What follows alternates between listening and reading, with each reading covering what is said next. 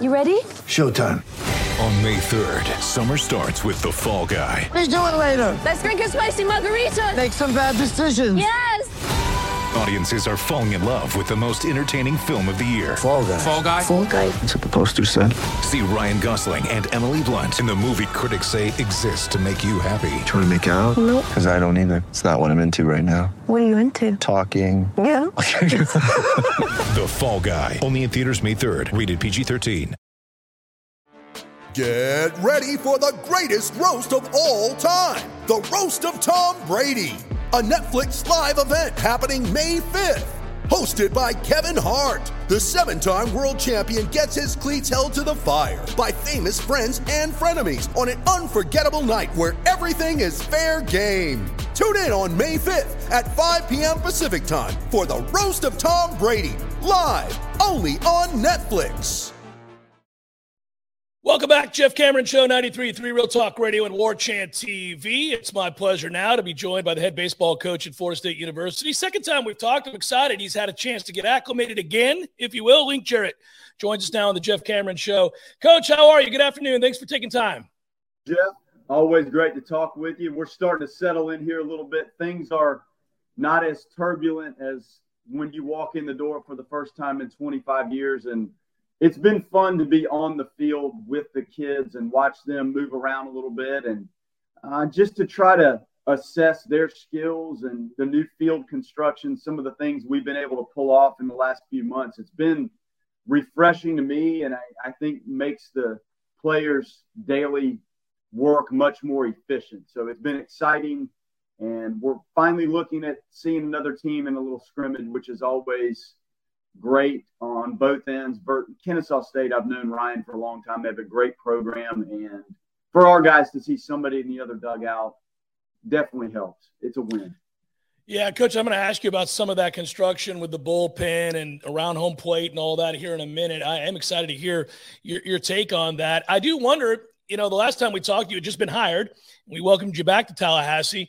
And I was thinking to myself, man, he had a lot to get to. And one of the things, it's always an interesting process, but probably one that I would guess is made a lot easier and that you were able to bring over your staff. And I know that you mentioned the other day, messaging, for example, just having the ability to know that all those coaches and you are on the same page so that while you're doing one thing, maybe they're doing something else over there, but the message is the same. Talk a little bit about how much easier that's made the transition, and also, being on the same page at all times certainly makes things a little bit more efficient for the players as they pick up your messages.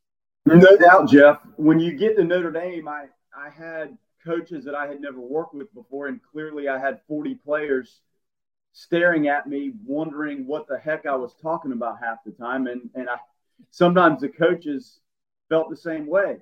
Your system and how you do things on the field, in the locker room, scouting reports, even with the recruiting, there's a template and a roadmap that you feel works. Now, the recruitment at a private school, which was a national recruiting effort at Notre Dame, it was a little bit different. And the coaching staff that I hired there had to have an understanding of what it was like to recruit nationally and managing private school recruitment and the academics at that level.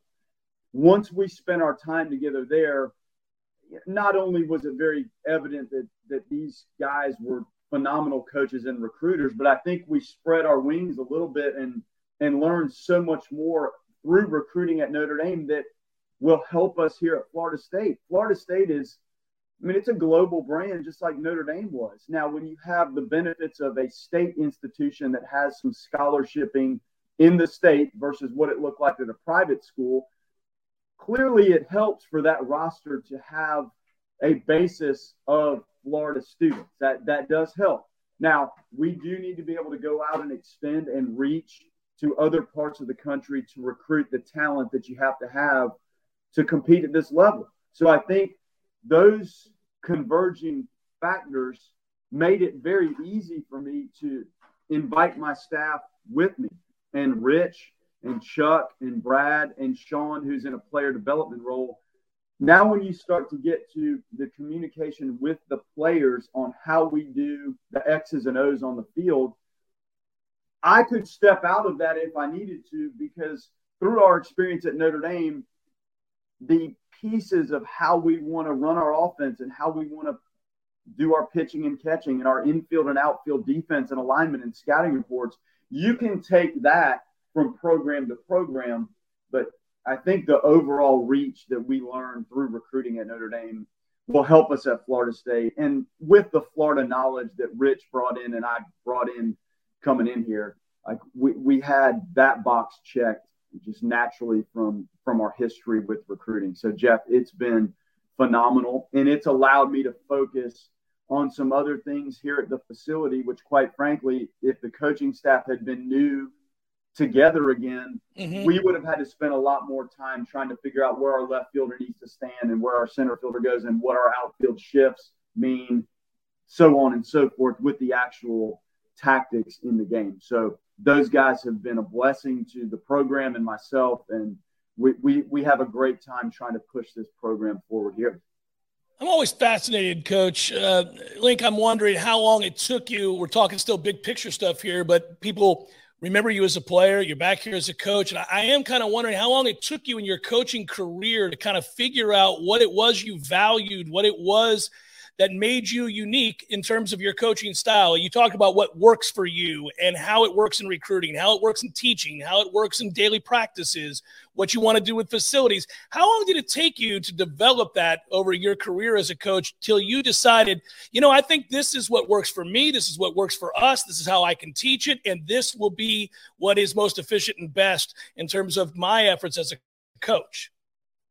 Well, you start as a player, and I played for a good while. I wasn't a super talented player, but you start to watch as a high school player. Jeff Hogan here in town, great coach, just taught me a lot. And then Mike Martin, clearly just a phenomenal leader of young men and a tactician at the highest level. So you start to, even at a young age, draw upon some of the guys you're around that you see influence players around you and yourself. You start there, and then you go into professional baseball. And some of the guys I got to learn from, Don Zimmer and Don Baylor and Art Howe. When you're around those type of guys in game settings and spring training environments, in the locker room, on the bus, you just start to soak it in, and you learn things that happen on the field that are done in a manner that you would like to emulate. And you see tactical pieces that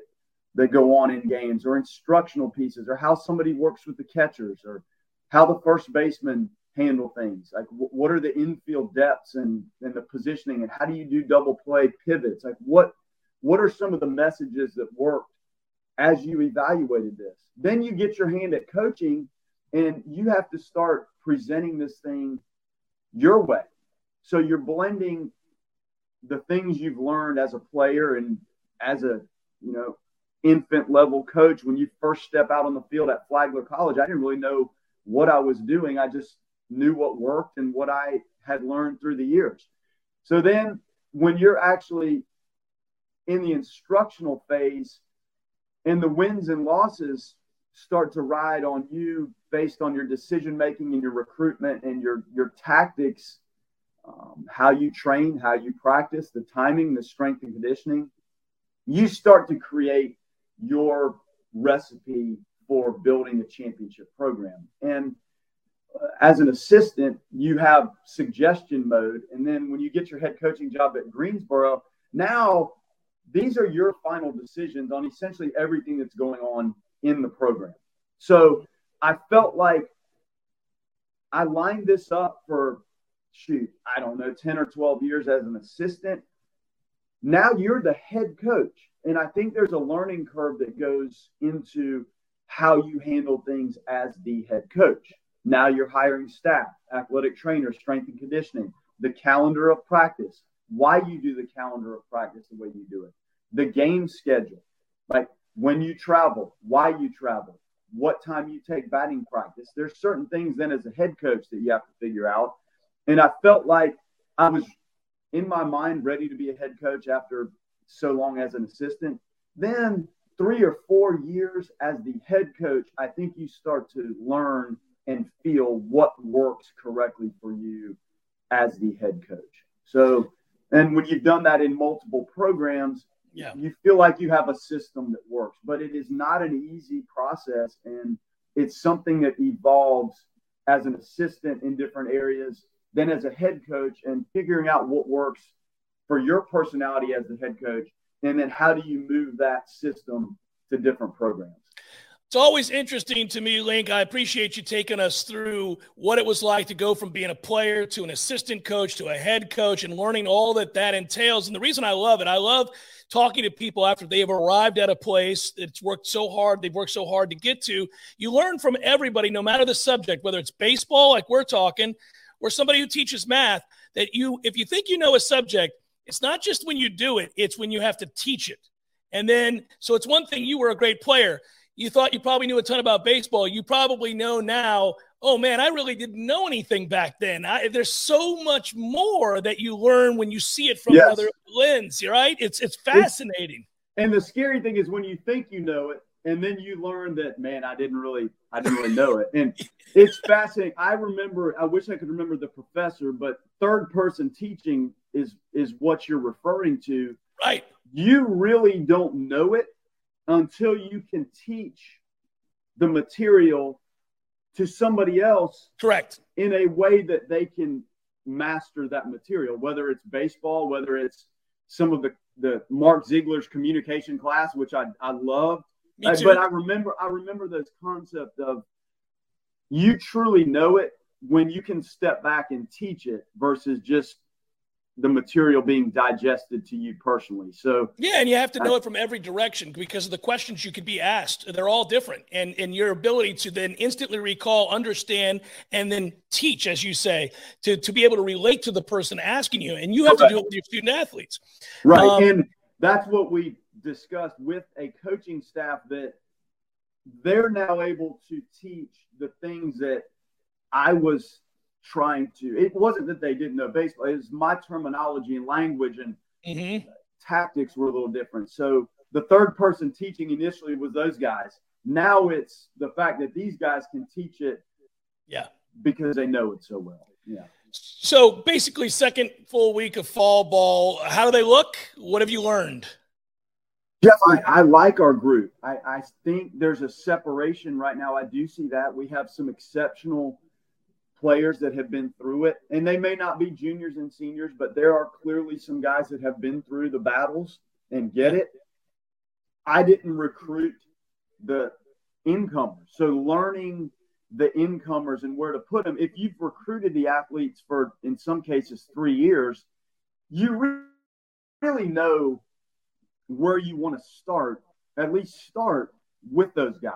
Well, for us, the onboarding really came from, I would say July, August, and you can watch video and you can look at statistics, but until you see them in front of you competing a little bit, you don't know where to move with positional changes or stuff on the mound. Are there things that guys need to do to ratchet it up on the mound? So we're at that point right now, and especially with some of the younger players. So these freshmen are learning right now, like on the mound, there has to be a separating factor for you. And they're young. They're not as physical as a Montgomery or a Wyatt Crowell. Those guys are a little more physical. They've been through it.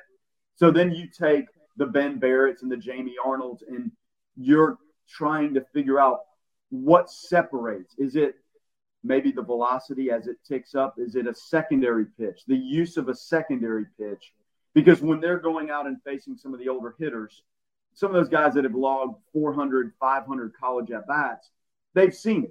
But the younger pitchers haven't necessarily seen the capabilities of some of the older hitters. The position players, the guys behind the plate, the infielders, the pace of the game, the velocity with which the ball comes off the bat, the difference in facing a Wyatt or a Montgomery versus facing the high school pitcher.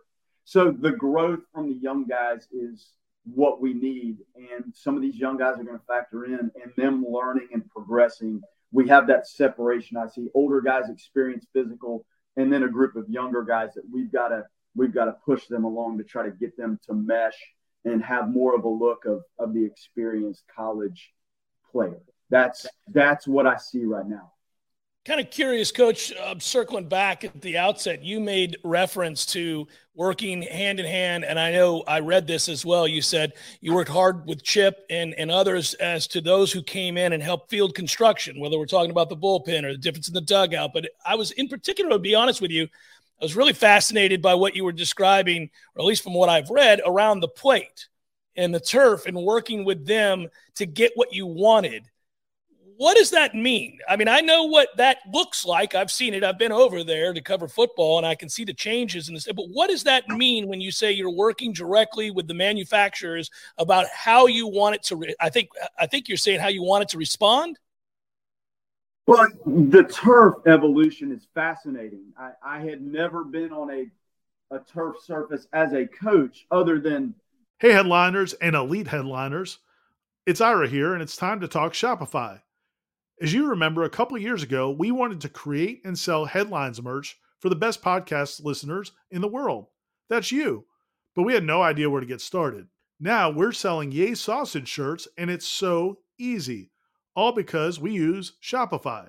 Shopify is the global commerce platform that helps you sell at every stage of your business. Whether you're a startup working out of your man cave or IPO ready, Shopify is the only tool you need to grow your business without all the struggle. Shopify puts you in control of every sales channel. You could be selling Don Julio socks from Shopify's in-person point-of-sale system or offering headliner shirts from Shopify's all-in-one e-commerce platform. Whatever you need, you're covered. Shopify helps you turn browsers into buyers with the internet's best converting checkout, up to 36% better compared to other leading commerce platforms. And you can sell more with less effort thanks to Shopify Magic, your AI-powered all-star. What I love most about Shopify is how, no matter how big you want to grow, Shopify gives you everything you need to take control and take your business to the next level. Because businesses that grow, grow with Shopify. Sign up today for a $1 per month trial period at shopify.com/warchant, all lowercase. That's shopify.com/warchant, all lowercase, and they'll help you grow your business no matter what stage you're in. Go to shopify.com/warchant. The opposing coach. And when you roll into Louisville or Virginia Tech and you jump on their turf, Wake Forest, you know you're on turf, but you haven't had discussions with the manufacturers as to what they can do with the modern day turf. They are creating a turf surface that emulates the clay, the dirt field, but there's total consistency with it. So, for example, at our home plate circle, it plays like dirt. And when you're in it, it's ground up olive pit, like the core pits of olives. They grind that up. The materials, it's really neat. So when those cleats are in that turf, which is filled with the olive core, it has the look and feel of a clay batter's box. And if I walked you up there blindfolded, you really couldn't tell what it is when it's done correctly with the newest product that's available. So you have that. You also have the batter's boxes that are always down. You have the foul lines that are down, and the base running from home to first and from third to home, it takes place in an artificial surface, which doesn't need water. It doesn't need to be chalked every day. It doesn't need to be groomed and edged. You eliminate a lot of the headaches you have in that area, and you have a much more consistent surface. I know for a long time here, the front of that plate, it happened in our game when we played, our Notre Dame team was here. Our second baseman, Jared Miller, chopped the ball in the front of the plate, and the thing bounced up. Their second baseman, I think it was Green, basically caught it in right field, and we scored the runner from third, obviously, and the guy from second. So the maintenance of the front of that clay, it's almost impossible to keep up when the temperatures and the heat here gets to be the way it is. And because of the roof, the roof structure at Hauser, you never could really grow grass. So behind home plate, that grass was always a battle, and we've eliminated that. I know they put turf down 20 years ago. We just pulled that turf a little closer and brought it into fair territory by 2 feet. Around first and third, we moved the turf away from the bases a little bit, so there's more dirt keeping the activity a little further away from the edge of the turf. That's where we ran into trouble here previously, is that turf around the bases almost it was too close to the action. So that lip and the dirt worked its way into the edge, and we've eliminated that. So this is a win. Eventually, Jeff, we'd like to take that warning track, the dark brown turf. We're going to try to run it all the way around. So you're not going to have the dust in the bleachers in left field and right field. It'll be a better situation for the fans. That's pretty cool. And I was thinking about it too. If you were a hitter, I suppose it would impact the way you understood certain types of bunts. You're going to get the same reaction every time, right? Like, so you'd be able to understand what you were doing when you lay a ball down. That ball is coming off the front of that plate. It's going to be the same way every time. Your catchers, they're not going to have some awkward high kick off the hard play. You're not going to have an issue where it's damp or muddy as the temperatures in the night games. Sometimes as that drops, you'll actually see the moisture work its way up. You're not going to have to deal with any of that.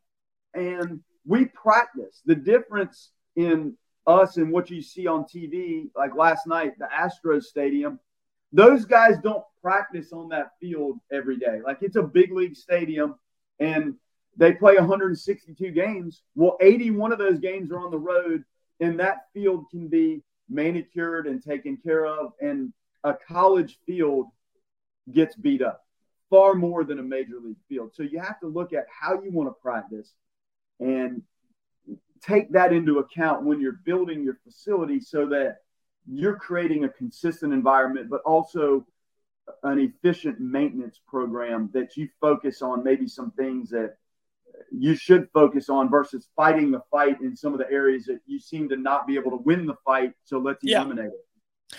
One of these days, you and I are going to do a separate podcast where I'm just going to ask you questions that others might find boring, but that you and I would love about fields and how to arrange. I love this. I find this fascinating. But in the interim, the bullpen, hey, Jeff, I'm telling you, the bullpen area, what we've done down there, the space was there, but it wasn't productive space because it wasn't level. The turf wasn't level. It wasn't the turf that stays cooler. The turf that we put in has a substance in it that keeps the temperature 35 degrees lower than it is if it's the normal turf. So when you think about it, right field at Hauser Stadium is very tight. So we now have the bullpen in right field, but we've added space on the back end of the bullpen that is bigger than the actual bullpen, and it keeps the guys out of harm's way when you're standing in right field and you're 250 feet from home plate and balls are flying around. They can go into this auxiliary space and do their mobility, their arm care. They can do some basic conditioning, their agilities. They can throw. It's 90 feet long. It's about 60 feet wide. So we just took some of the space that we don't have in right field and put it in a better area where they don't have to dodge line drives and outfielders running around. It's great. That's very cool. And that's the immediate impact as you come in and work with Chip and others.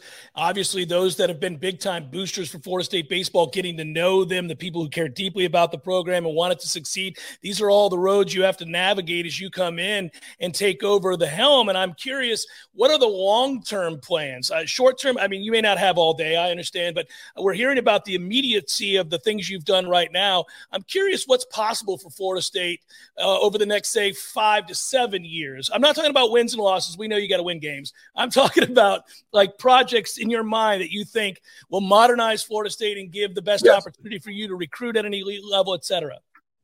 Well, we put in a camera system. So we now have 6 cameras, and we started scrimmaging last week. So the footage that we can obtain from the open side of the hitter, the open side of the pitcher, straight center field, and behind home plate, those camera angles are invaluable instructional components to what we do.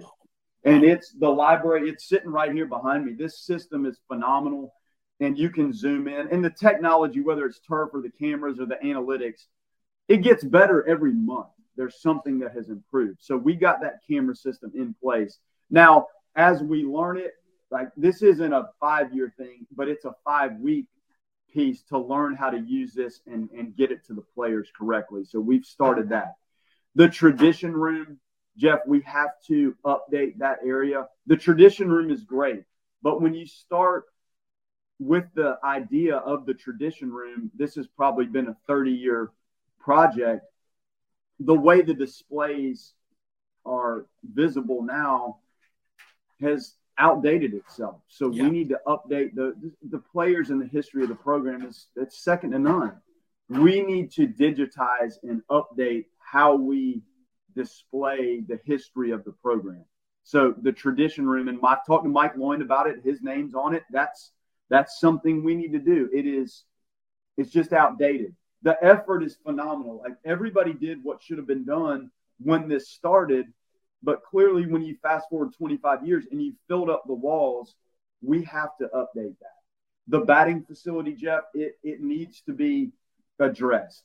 There are some issues in there, and we've addressed some of the basic things that I could pull off with the visibility and with the surface itself, but we need to address that building, and long term, it probably needs to be something that is enclosed.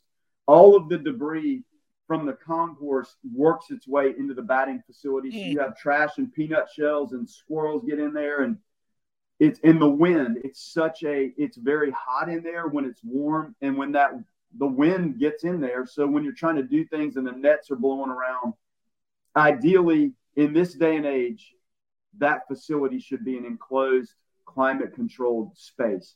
So that's something that needs to be done. And then for the fans, Jeff, these are the best fans in college baseball. I've been everywhere. There's nowhere else I can go coach as an opposing coach. I've been through it all the SEC places. I've seen it all, the Texas schools.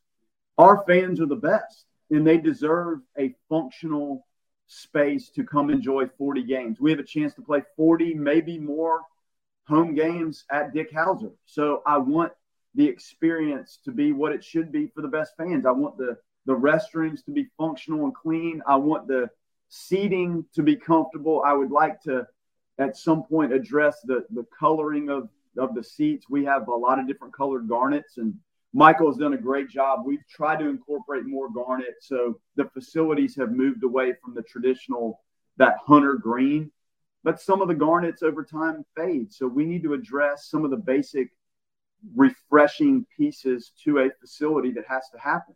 The sound system, I had them come out last week. They altered that. I had some concerns with the sound system for the fans. We're changing the scoreboard template a little bit so it's more fan friendly. We're putting in a new backstop net. That'll come in later this fall. The old one is not fan friendly. It's not eye candy. It's a little bit distracting. So the netting is almost transparent that we're going to put in. It'll be much better.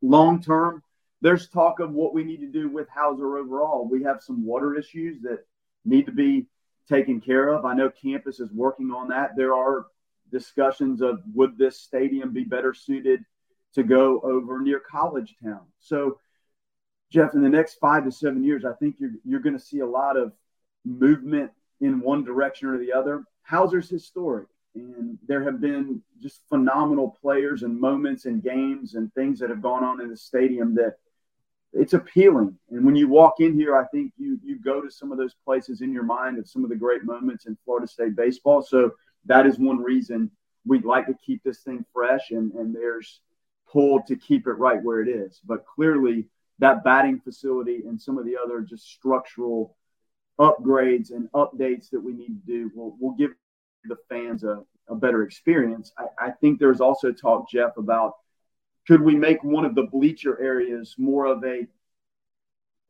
picnic type viewing spot instead of standard bleachers? Now, what does that do? The capacities, I don't know, but there has been a conversation about could we make left field like that bleach? Could we make that a more like golf course, like the 18th hole golf course? Like you have people that can stand and eat and hang out, and it's not just traditional seating. So there's a lot. And Jeff, I will say this, people have donated in our chartering, our flying for the number of games we play and the length of a weekend series. This is not a football game, basketball, soccer, where those teams go play one game and they come home. we're going Thursday night and we play Friday, Saturday, Sunday, and we have to get home. And the flight situation for us when we have to fly is very difficult and it's costly.